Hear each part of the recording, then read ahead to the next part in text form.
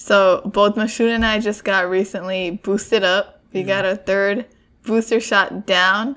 COVID, don't even try coming near us because how long you did can't it take fight you us. to get yours? What do you mean? Like, how long did you have to wait? It took me like 2 weeks to get a good appointment. That's crazy. It took me like 2 days. Well, think about where you're living. Listen, why is it that when I walked into Walgreens, there was nobody there? Like, nobody's interested in getting boosted. I don't want to hear nothing from you because you're from Florida, so that's expected. How many cases does New York have right now? Tell me. I'll look it up right now. When I walked into Walgreens, I had to wait like an hour because there was people waiting. The pharmacy was crowded up. Thank God I quit CVS right before COVID hit. Oh, yeah. None of that pharmacy work. That would have been I actually silly. gave my public apology to the worker at Walgreens. I said, I'm so sorry that you're going through this. Hope it gets better. But I know for a fact it's not getting better. Yeah. But anyways, I was knocked out from the booster shot. Mashun has not felt it yet, but it's going to hit him probably soon. Thank you so much. But wanted to update you guys. I did have my first pop-up shop the other day. And I must say, I was not expecting that. Like, I doubt myself a lot, so I wasn't expecting anyone to come, and I wasn't expecting anyone to buy anything from me. But literally people from all over New York came to buy my stuff. There were people buying my stuff before the pop-up shop even opened, like when we were setting up. And I had like 4 customers already before it even opened. Mm-hmm. And that's crazy. Yeah. And this is such a shocker to me because when I had my first tabling event 3 years ago, no one bought any of my art, and that was just so traumatizing and very discouraging for me. So it's really crazy that people actually came to buy stuff from me all over New York, and I was able to meet so many people and supporters. So yeah, I don't want to talk too much about that, but it was really nice. You were too busy. You couldn't even text me back. You were too busy popping those orders out. I had to text your friend. I gotta text your friend. Literally DM my best friend to get my status. I needed to know. Also, Difficult-ish hit 900 followers. I know last week we said we hit 600 almost, so I know we hit 900 now. That's 300 plus. That's crazy. We did. We did. Shit. Blessings on blessings. We'll probably get 1,000 before in the end of the year, right? Inshallah. That was our goal, and I doubted it. Yeah, you did. Now look at us, on top of the world. Welcome back to Difficult-ish, a podcast about different South Asian narratives. I am Mahua. And I am Mashun. So this week's episode is really, really exciting. So our first spotlight episode is on the one and only Mashnu Munir, and he's coming out with his very first poetry book tomorrow. If you're listening to this on Friday, December 24th, he actually came out with it yesterday on the 23rd. So please get it for your Christmas gifts or just to read it for fun. He's been working on it for over a year now when we first started talking. And it's crazy how far he has come with it. So I am so excited to talk to you guys about this. I'm going to be interviewing him. I'm going to let him talk, let him take the floor. But I know he's excited. So go ahead, talk about it. Yeah, I mean, hi. My name is Mashun. You guys may or may not know me. I'm a co-host of this podcast, and I've been I've been writing a book for almost 2 years. Well, it's kind of been like on and off. I have like pieces in this book that I've kept since I was like 16, 17 years old. So it's been like 6 years, kind of like on and off. But yeah, I mean, I wrote a book, and You wrote a book. It's crazy. I'm about to be by the time you listen to this, I'm a published author. Fun fact, I'm actually the first Bengali man from Florida to have a published poetry book. How do you know that? I am. How did you get that statistic? This may or may not be true. I just did as much research as I can to find somebody.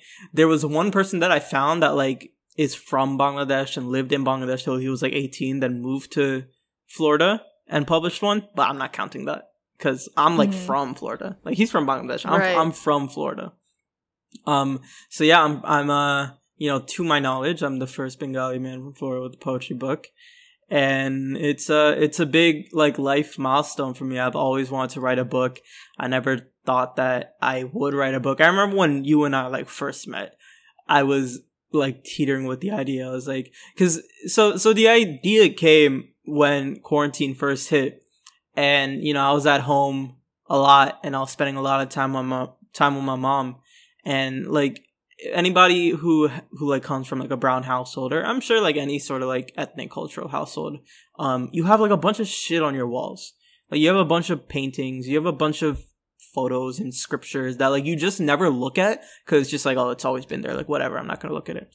But like over a lot, like when COVID first hit and I was at home all the time, I just spent so much time like looking at all this shit on the walls, and like I would be, why are you smiling so much? It just makes me so happy to like see you be successful and do what you want to do. I feel like you're so passionate about it. Come on, so I haven't even gotten to the meat and juices of it. I know, that's crazy. This is just the beginning. But yeah, so you know, I was getting more tapped into my culture and my just like my lineage, and learning more about like my mother's family and like my grandmother's like parents and all these things that like I never really gave the time of day. So, and like I knew that if I have the blessing of working from home, like I work on my laptop all day. I didn't lose my job during COVID, and I knew so many people that did, you know, and at that time I was feeling so like blessed and grateful for having a job. And I knew, especially for like my family in Bangladesh, I knew that if things were hard for us in America, I can't even imagine what things are like in Bangladesh when it's so hard to like control a group of people like to stay home, especially like where they don't have like the tech jobs that like America has. So like they're not gonna stay inside. Like their government is not gonna give them unemployment checks to stay inside to maintain COVID. That's not happening over there. So, you know, in the beginning of COVID, I wanted to like do something for my family in Bangladesh, and you know, I was gonna send the money regardless, and I did send the money regardless, but I wanted to do something like kind of like a little bit more than just like send them like $100-$200, whatever the case may be. So my plan was to just like put together like 12 poems, sell like 30 of them, raise a couple $100, and just give it to my family in Bangladesh to like help them out during COVID. And that was like where my head was at first. And, you know, I was writing the poems, and I wrote some of the best poetry I've ever written. And like, you know, I started writing, and then like I wrote more than like the 8 that I wanted to do, you know. Once I hit the 8, and I was like, I want to keep writing. So I was like, you know what, let me make this like 12. And then I was like, let me make this 15. And then like the more I started writing, the more I enjoyed like this new era of content that I was making. And I was like, you know what, I kind of want to make this something a little bit bigger than just like, you know, something I give to like my family. I was like, let me try to like make a book and like make this like, you know, I could throw a couple copies in like the different coffee shops in Orlando, because like I'm cool in the coffee community. I know they'd be cool with me leaving my books there. My friend owns a t-shirt shop. I was like, let me leave some over there. Let me just like have this for like myself, because like I always want to write a book. And I kept writing, and you know, I'll fast forward a little bit, but you know, I just kept writing, and I kept getting better at it. And then I would just like spend time just reading my own shit, and I was just really realizing like I'm really like a wizard with my pen. You're crazy with it. Like I'm really a wizard, you know? And I was like, it got to a point where I was like, I want to make this like a thing. Like I want to sell this book. I want to publish this book. I want to get my own ISBN for it. I want to get the material copyrighted for it. And I want to become an author now. You know, I want to, you know, when people ask me like, what do you do? I want the first thing to be like, I'm an author, you know, and then after that, like I'll talk about the other stuff that I do. But like at first, like I'm an author. And, that's kind of where we're at right now, and I'll talk a little bit more about it, but yeah. It's crazy because like when I first met Vishnu and he was just on the brink of writing, I think it was just a dream, but he hasn't really started writing for a book yet. So it's so wild to like be on this crazy journey with him and just, you know, be with him as he goes through like all of the doubts and all of the horrible parts of it.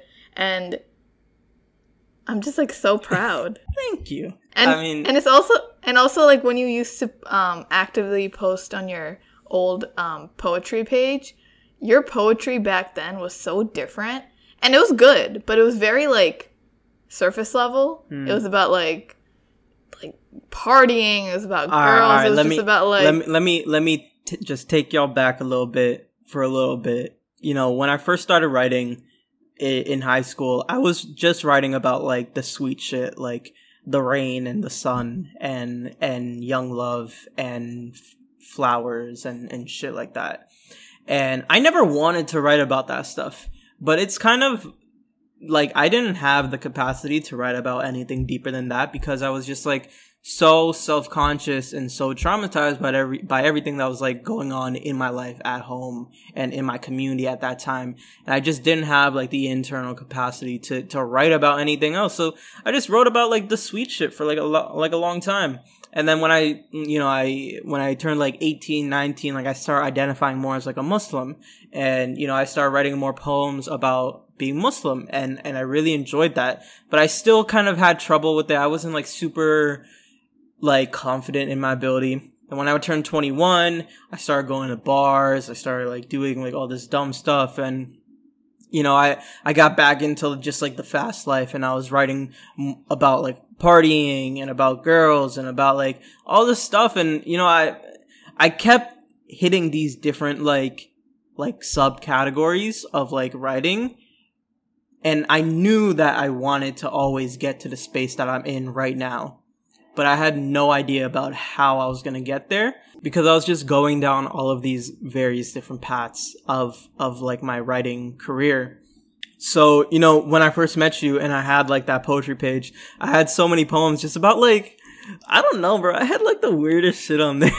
Not weird, but I had like stuff that I look back and I'm like, what the hell was I writing? And I was writing some dumb shit. It was just like so absent of depth. It like didn't have anything to it, and like that's why I literally archived everything. I was like, I don't want to look at this anymore. Can we get a little spoken word of an old poem? You know what? Let me pull something up real quick. Hey yo, we're getting an exclusive. Never before seen.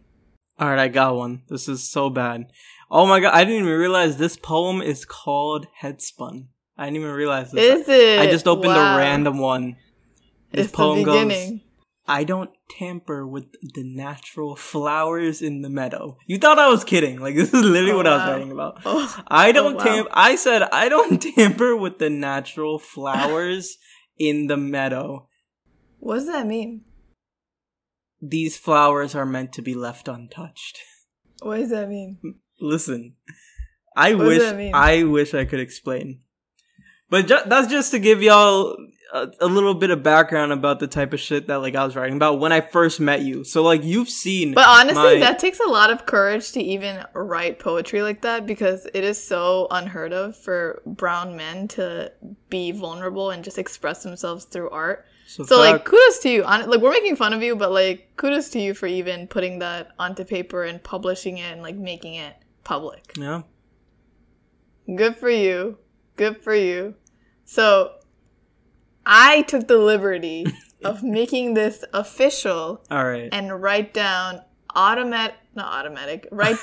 interview questions that I would ask you if I were an interviewer. So, Mashun has not seen any of these questions. Aww. I'm just really proud of him, and I want you guys to see more of an insight of his brain and his whole thought process behind this. And also when he comes, we're going to be celebrating because he's coming to New York soon. We're going to be celebrating. The party continues. This man has been working on this book for a year and a half plus. So he deserves this. Okay. So the first book of your name. What? Wait, that's me. What the hell did you just say to me? All right. Let's just start again. Start over. So the name of your first book. Sorry, I just mismatched the words a little bit. It's called Headspun, right? Right. It's after your first favorite alcohol. Sorry, I'm not. I wrote it down and I was so confident. It's after your favorite alcoholic drink from the Robinson. Yes.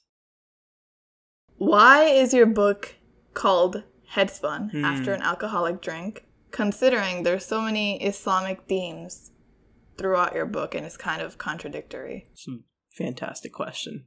And, like, I feel like this is something that I might kind of like post about when I like post about my book, because I feel like this kind of needs to be said, because it's true, you know. It's so true. You were so proud. You like post on your story. Yeah, Robinson. Like this book is after you. I think I just expected people to understand my reasoning behind it.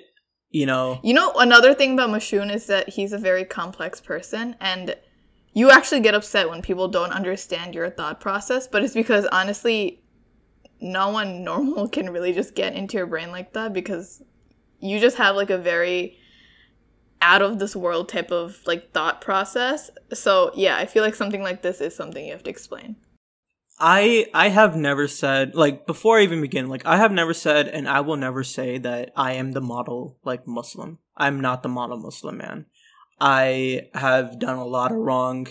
I have gone against the word of this religion a lot in my life, and I still do, right?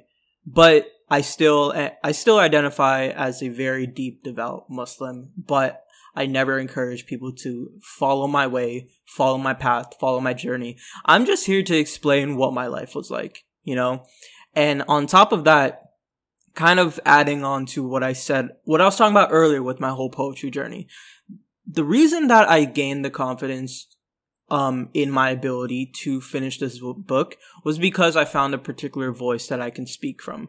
And that voice is something that I know a lot of people, whether they're listening to this right now or whether I'm going to find them in the future, I know that there are so many young boys between the ages of 16 to 23 who come from a community, an environment that they were not meant to be placed in.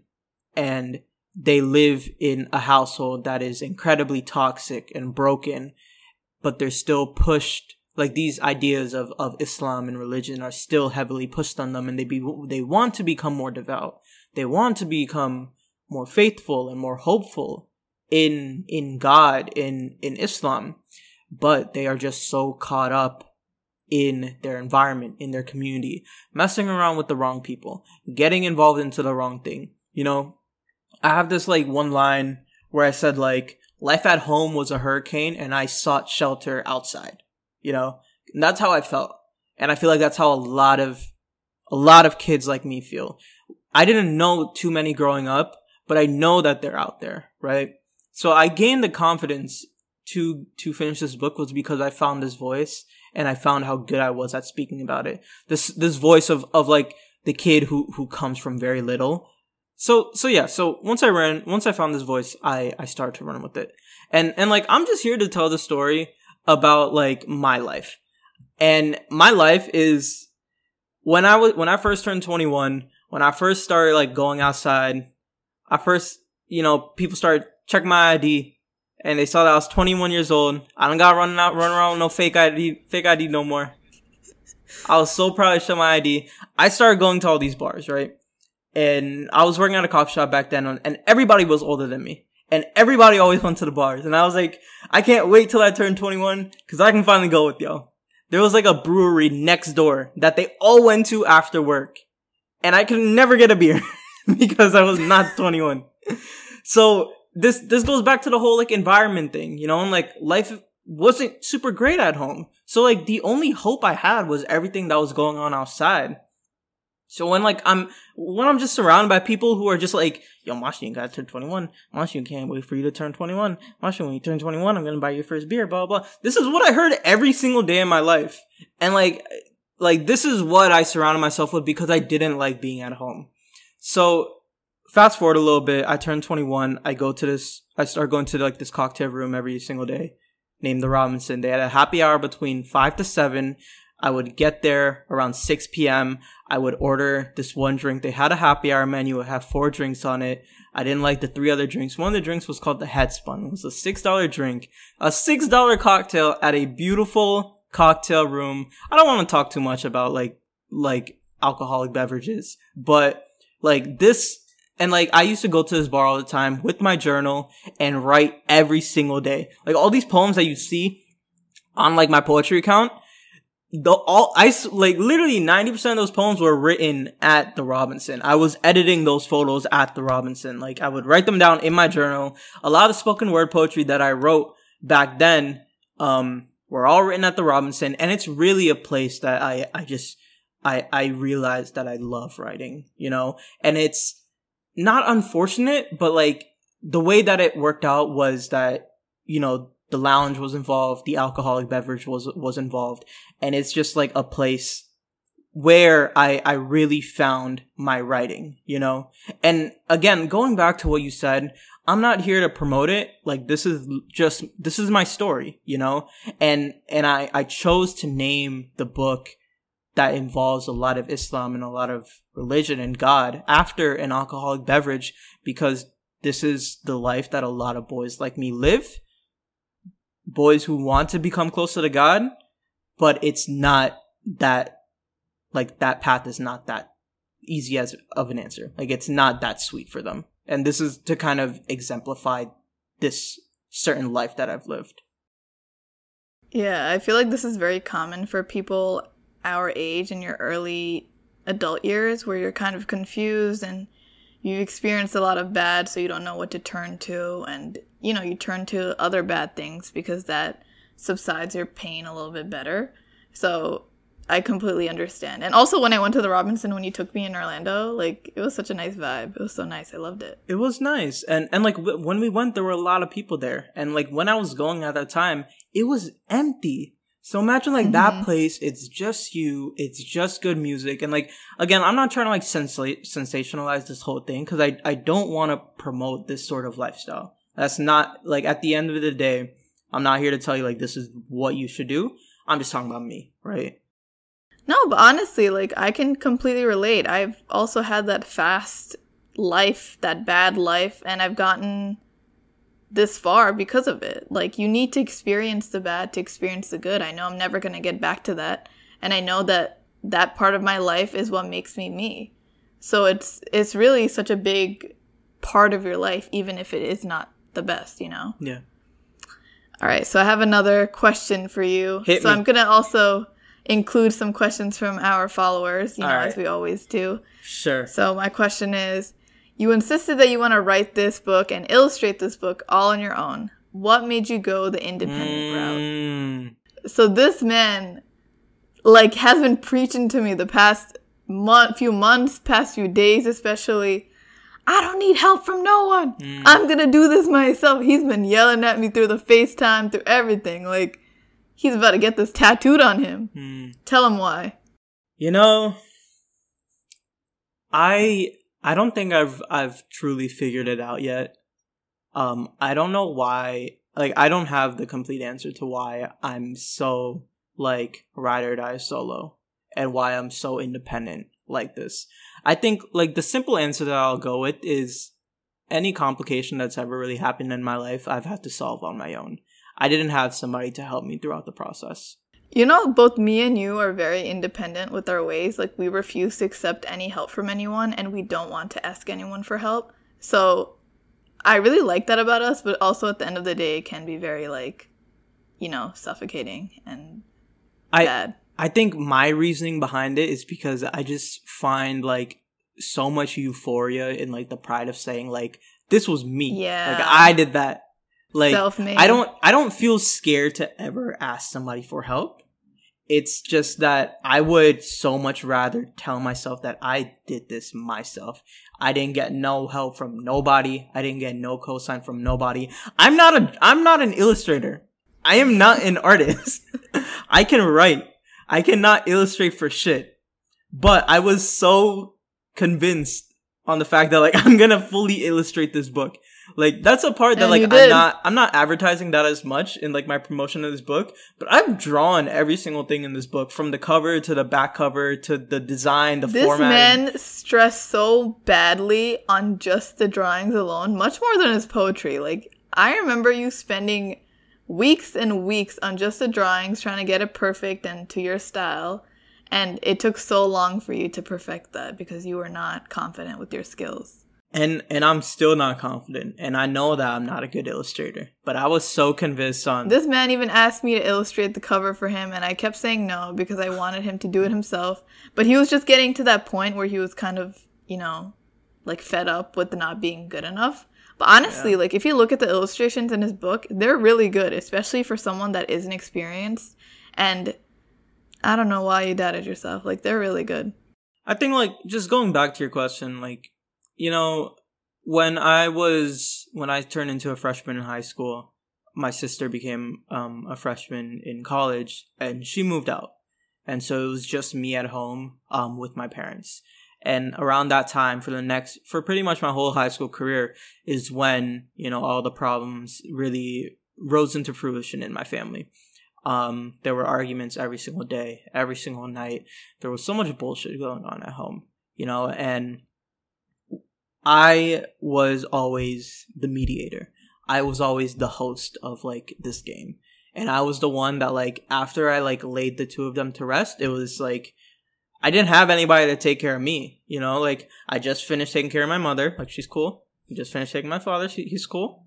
And now it's, like, both of them are in their rooms. Both of them are chilling. And now it's just, like, me, like, tormented with everything that I just did in, like, my own head. And I just really had to get I really had to understand that, like, it's just me. Like, I'm not going to have anybody here for me. Like, it's really just me. And I think that's kind of where all this began. I've always, like, throughout my whole life, I've always been like, it's just me. Like, sure, there'll be people in my life, but at the end of the day, it's just me. Like, it's only me that can affect my own feelings. All of high school, like, on my mother, I've not asked my parents for money, for at least any substantial amount of money, for anything more than $5. I haven't asked them probably since I was like 14 years old. You know, like, because, like, I knew that they didn't have it, and I knew that I had to go get it by myself. And I think just this whole process made me so committed on the idea of, like, I'm self-made. Like, I'm gonna do this all by myself. And like, as you guys know, like, Nipsey Hussle is one of my favorite humans in life. And he's somebody that always preached this lifestyle, and I've really taken note of that. And just, like, you know, a lot of people that I grew up with, like, it's, you really have to, like, get it out of, like, the mud by yourself. And I've always ran with that. I've never taken shortcuts. I've never wanting to, like, pace anything up. I have patience tattooed on me. You know, like, I'm here for the long run. I'm here for, like, the work and the grittiness. And I'm so proud of myself to say that, like, I did everything regarding the book.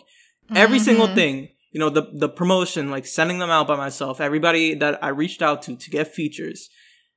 Like, even the font. The font to this book is my handwriting. Like, I downloaded an app to get my handwriting, like, saved as a font, and I used this font for the cover and for every single, like, character inside the book. Like, literally everything is me. Even the periods. Even the apostrophes, the commas, the numbers, like, it's all me. So I love that. I think both me and you are very similar in that aspect, because we got this far doing everything by ourselves, and we're going to keep going further doing everything by ourselves. Yeah. And I can't even say it's an older sibling syndrome, because you're not the older sibling, but it's something about us taking care of our families that makes us so independent. I think, like, it's not about, like, young or older. It's just, like, the two of us were put in the position to take care of them. Like, whatever happened in life, like, what happened in your life, you ended up having to be the one to take care of them, and your sibling left. And it's funny that, like, things were inverse for us, but they ended up being the same. Like, you're younger, you're older, I'm younger, blah, blah. So it's just the way that, you know, life goes, and you can either sit and cry, or you can realize that, like, this is your life, and you gotta maneuver through it. Yep. So I have another question. All right. So how are your poems separated in your book? How did each chapter in your life influence them? So I remember when Mashun was still living at home, he was actually very much in a creative rut where he wasn't able to write anything because he wasn't inspired, and he wasn't in the right mental space. And so when he did write, it was in the car literally parked in the driveway at nighttime because that was the only place where he found peace. So now that you're in your own apartment, I know that your whole creativity like went through the roof. So how has your poems evolved as you've evolved and moved on with life? I mean, I think what like I'm happy to say is like you can kind of see it. Like you can like while you're reading the book, you can see like you can tell which ones were written at home and which ones were written like in my own space. You know, the poem kind of goes by like a 3-part story. The first part is all of the stupid stuff I was running around doing when I was like 16 to 19. You know, coming from like a lower income community, being surrounded by a lot of things like drugs and consistent like prostitution, and there wasn't much violence around in my area, but I still hung around crowds that like willingly got themselves involved in violence, even though it wasn't like a huge thing in my area. But like you can see that in the beginning, and you can see that like it's me wanting to become closer to faith. And then part 2 kind of goes into like, okay, I'm steering a little bit away from like the block boy stuff, and now like I'm doing like I'm getting a little bit more grown. Like I'm riding around to different places. I turned 21. I start going to these clubs. I start meeting these different people, and like I start questioning just like my religion and my culture and my identity a little bit more because I get older and I start thinking about this type of stuff. And then the last part is just purely just about like my family. You know, it's about the longing of my mother and father. And you know, throughout this book, I realized that, you know, in this voice, I'm talking about 3 things. There are 3 topics that I touch on in this book, and I realized that like for like the continuation of my life, like these are gonna be the 3 things that I center my identity and my brand around. Those 3 things is one, it's like low income community politics, like maneuvering through life from a environment that like doesn't have much. Because, you know, life for me was different than like life for a lot of kids from the suburbs, where like every house looks the same. They got like my neighborhood doesn't have a sidewalk. You know, my neighborhood doesn't have a gate. It doesn't have any of this stuff. Anybody could walk into the neighborhood. Like anything could happen in this neighborhood, and the houses aren't pretty. You know, like there's not a single 2-story house in my neighborhood, and like there are different ways to move around these types of neighborhoods. That's one. The second one is, you know, it's faith. It's like having a longing for faith, wanting to become more devout in religion. And then the third one is just like broken family ties, you know, being the backbone for your mother and father. My father, you know, separated himself from me when I was 18. And so I understand both sides. I understand life from a broken house, and I understand life from like a single parent house, you know, and that's kind of how this book is breaking apart. And yeah, I feel like this book can really inspire so many brown males in the South Asian community, because their life probably has never been represented in this way. And I feel like brown girls are really represented much more in the community than brown men. And I think your book is an inspiration, and you yourself is an inspiration, because I don't know, I feel like broken homes and confusion with religion is rarely ever spoken about, and it's really something that can just bring more of a voice to these people that have never had representation. And your words are very complex, but I think that everyone can have their own meaning with it. And even if I've never experienced your experiences, your words have had such a big impact on me, right? You mean that? I mean that. It's okay. You don't gotta just say that. Hey, I don't lie. I think like the biggest distinction that I want to make with like my voice is like, you know, when we talk about brown guys, you can either talk about brown guys that come from something or brown guys that come from nothing, you know, and I'm here to talk about the guys that like start from the bottom.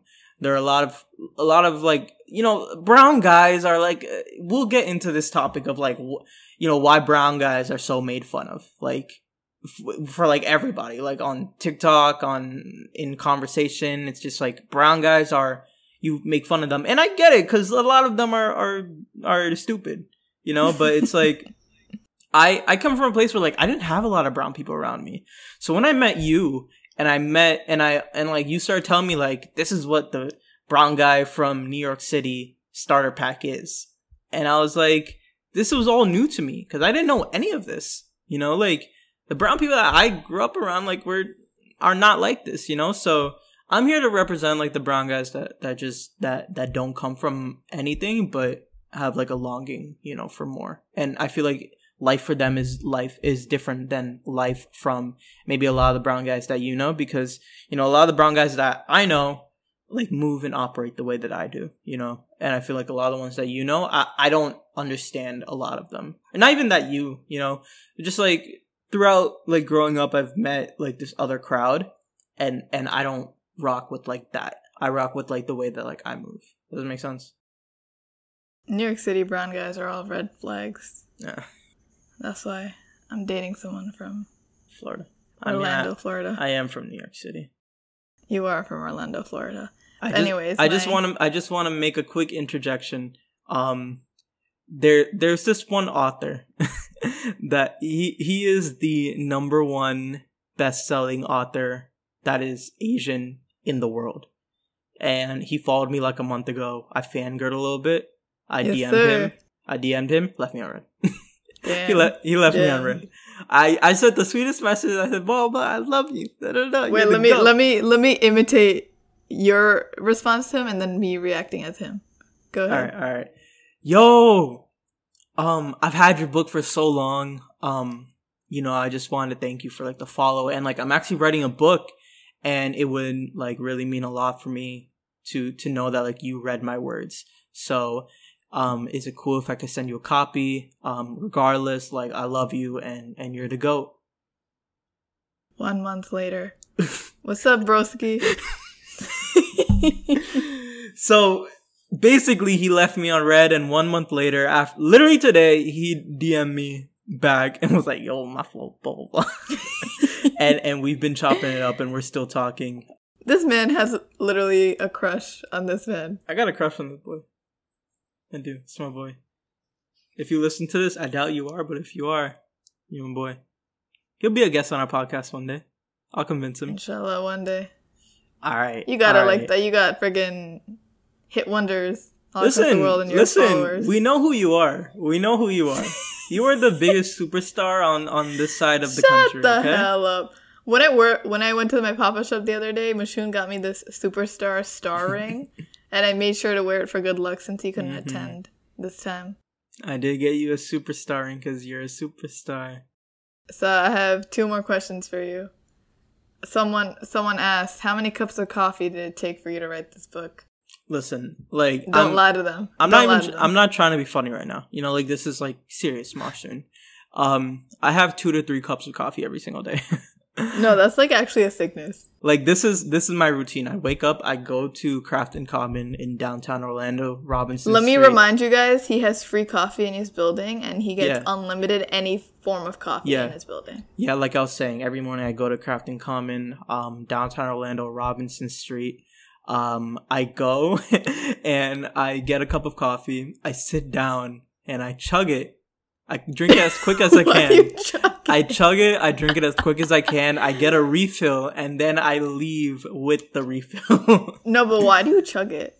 So I can hurry up and get the refill and leave. Yellow. Your pee is so yellow. You know, I had to start convincing this man to actually drink an adequate amount of water every single day. Are you sick? I drink more water than you. Are you sick? Because I drink way more water. You have water with you right now. No, because exactly. The water's gonna leave a stain on my table. Does. If we had a video podcast, you would see that I got. You talk too much. Anyway, I'm done talking. Thank you guys for listening to our episode. Shut up. My last and final question. So today's your last day of someone who hasn't had a book officially out yet. How are you enjoying this day and celebrating before it all hits? You know, honestly, I don't have anything. Like, I kind of had a moment like this earlier, when the sun was setting. You know, when the sun was setting, I stepped on my balcony, and the sunset was so beautiful. And, like, the sky was so clear, and, like, the sky was, like, so orange and yellow. And I was just, like, looking at the sunset, and I was really thinking today, I was like, yo, where the hell am I? Like, let me take you back. A year ago from today, I was sleeping on my sister's bed in my mom's house.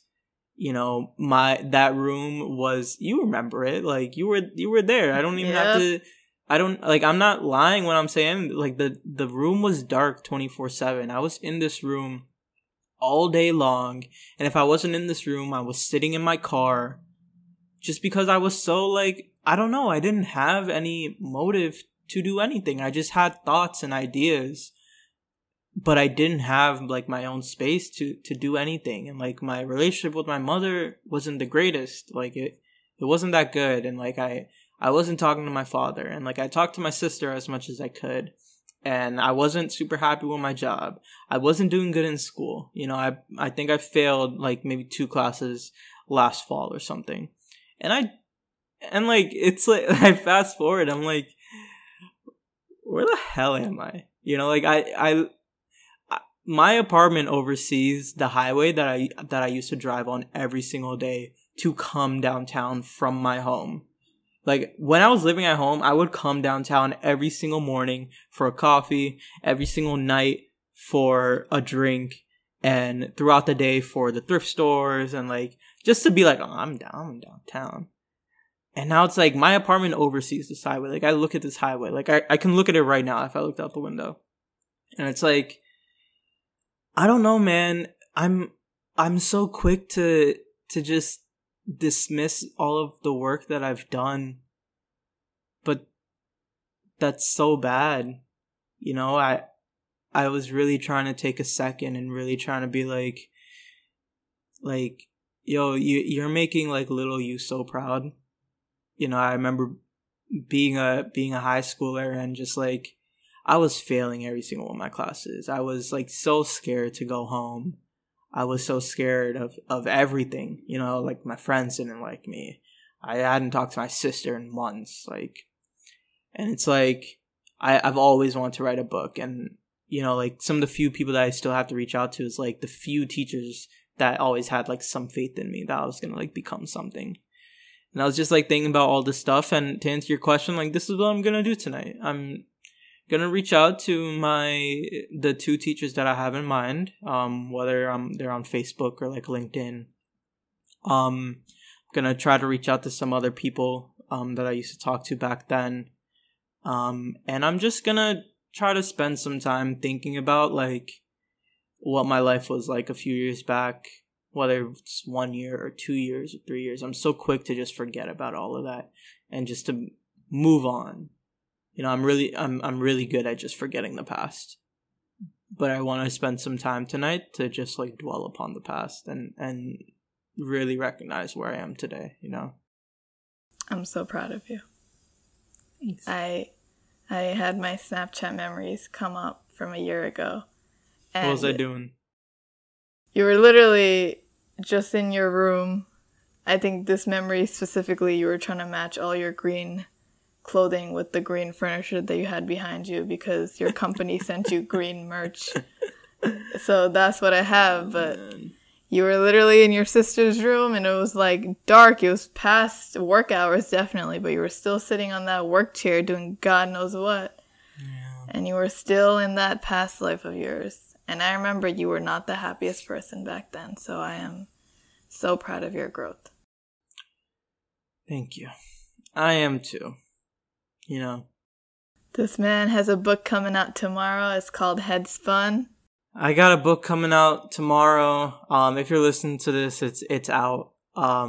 If there's anybody listening right now, you know, I'm not saying buy my book, but if you're someone who's like related to anything I said, if you're a boy from, you know, the block that's 18 years old or 20 years old or 22 years old, and you don't have like a lot of money in your bank account, and you know, you feel guilty for drinking like every weekend and for partying and smoking and doing all this stuff, you know, like I encourage you to like give my book a shot. And if you've ever felt like the inability to explain to somebody and rationalize with somebody the way that you think and the way that like you maneuver through this lifestyle, like I suggest that you give my words a chance, because like I'm here to speak for you. And you know, I get it, because I had $0 in my bank account for 95% of my life. You know, like I've had to pay so many overdraft fees in my life. And like, you know, I get it. And I'm not like anywhere near where I want to be, but like I'm super proud to say that like I am a published author now. I do have a book out now. You feel me? How did your first interview feel? It was cool. Yeah. Yeah, I got an interview with the Reclamation magazine. It was cool. I read through it all the time. I literally have it open right now. Yeah, it's it was my honor. So if you want to buy his book, search up Headspun Mashru Munir on Amazon, and he's selling copies. Yeah, get it quick, because this is just the beginning, and he's gonna be big one day. Yeah, and this is just the beginning. It is. And we're so grateful that you guys are literally listening to us at the cusp of our growth. And I know 2022 is coming out soon, and we're going to be soaring. Listen, we're getting new microphones. We're going to become more active on social media. We're going to get so much better at this. And it's crazy to think that, like, if you're still listening to it at this point, like, you obviously love us. And we love you too. And we just want to say that, like, we're excited to showcase everything that the two of us are capable of doing next year. Yeah, we are very confident in our abilities, and we know that we're good at everything that we do. So, new things coming out soon. And before we end this episode, do you have a 10... Let's not say 10. Do you have a 45-second advice? How about you for someone? You go no, first, please. This is your episode, sir. Do you have something to say to someone that's trying to pursue poetry, or a man that's trying to be vulnerable but is scared about the whole environment coming against them? I think like listen, like you can try all you want to be somebody that you're not.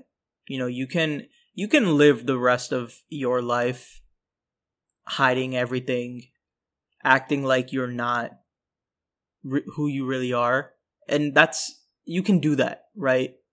But it catches up to you. You know, like I've spent so much of my life lying and so scared to be vulnerable and open, and I'm still not. You know, like part of me is so scared to release this book because I know that this is the first time where people are gonna know something about me. Like, apart from the people that are close to me, they don't know anything about me. So I understand the fear or like just the denial of wanting to open up and wanting to be vulnerable. But, you know, that guilt and that shame catches up on you. And when it catches up on you and it forces it to come out, it's not the best feeling because you don't have control over it. And I think like the biggest lesson that I've learned is like learn self-control. Learn what is good for you. Recognize what is good for you, and don't be scared of it. You know, if you're scared of like your homies making fun of you, you got bad homies. You know, if you're scared of your parents making fun of you, that's a different story. You know, like the parents are a different thing. The parents just don't get it yet, and that's fine. But you have to understand that it's, you know, I said this in like 2 episodes ago, where like hate and shame and these things are, it's just energy in the wrong place. You know, like I saw a quote recently that was like, grief is just love with no place to go, you know? And I feel like that relates to a lot of these like negative emotions where like, it's just people not knowing how to go about something in a better way, you know? And it sucks that we don't see it as that. But one of the biggest lessons that I've had to learn is like, don't listen to like what other people say, because like nobody knows you. And even to this day, like nobody knows me better than I do. And nobody's ever going to know me better than I do. And I think just growing a strong intuition to where you don't listen to anything is the key component to how I've gotten to where I am today. So long story short, if you got bad homies, get rid of them. If your parents don't get you, said nope, no 45-second advice, 45 minutes. I'm done. I'm done talking. Do you have 45-second anything? Yeah, how about I'll make it shorter just to save the time for everyone. Wow. Yep. So my advice is, we'll talk about this later in our next episode, our last episode of the year. But what happens... Oh, wait. No, hold on. I started it off wrong. But what is meant to happen will happen. So what I'm saying is that, like, if you have goals and you're making manifestations and you're making all of these different vision boards for the year, you have to truly believe that it will happen. You have to be confident enough that it will happen. Moshun and I are very confident in our skills. We are very sure that what we will accomplish or what we want to accomplish will happen because we know of our capabilities. We're not going to just say like, oh, I hope this will happen one day. We know that it's going to happen one day. We know that it's written for us.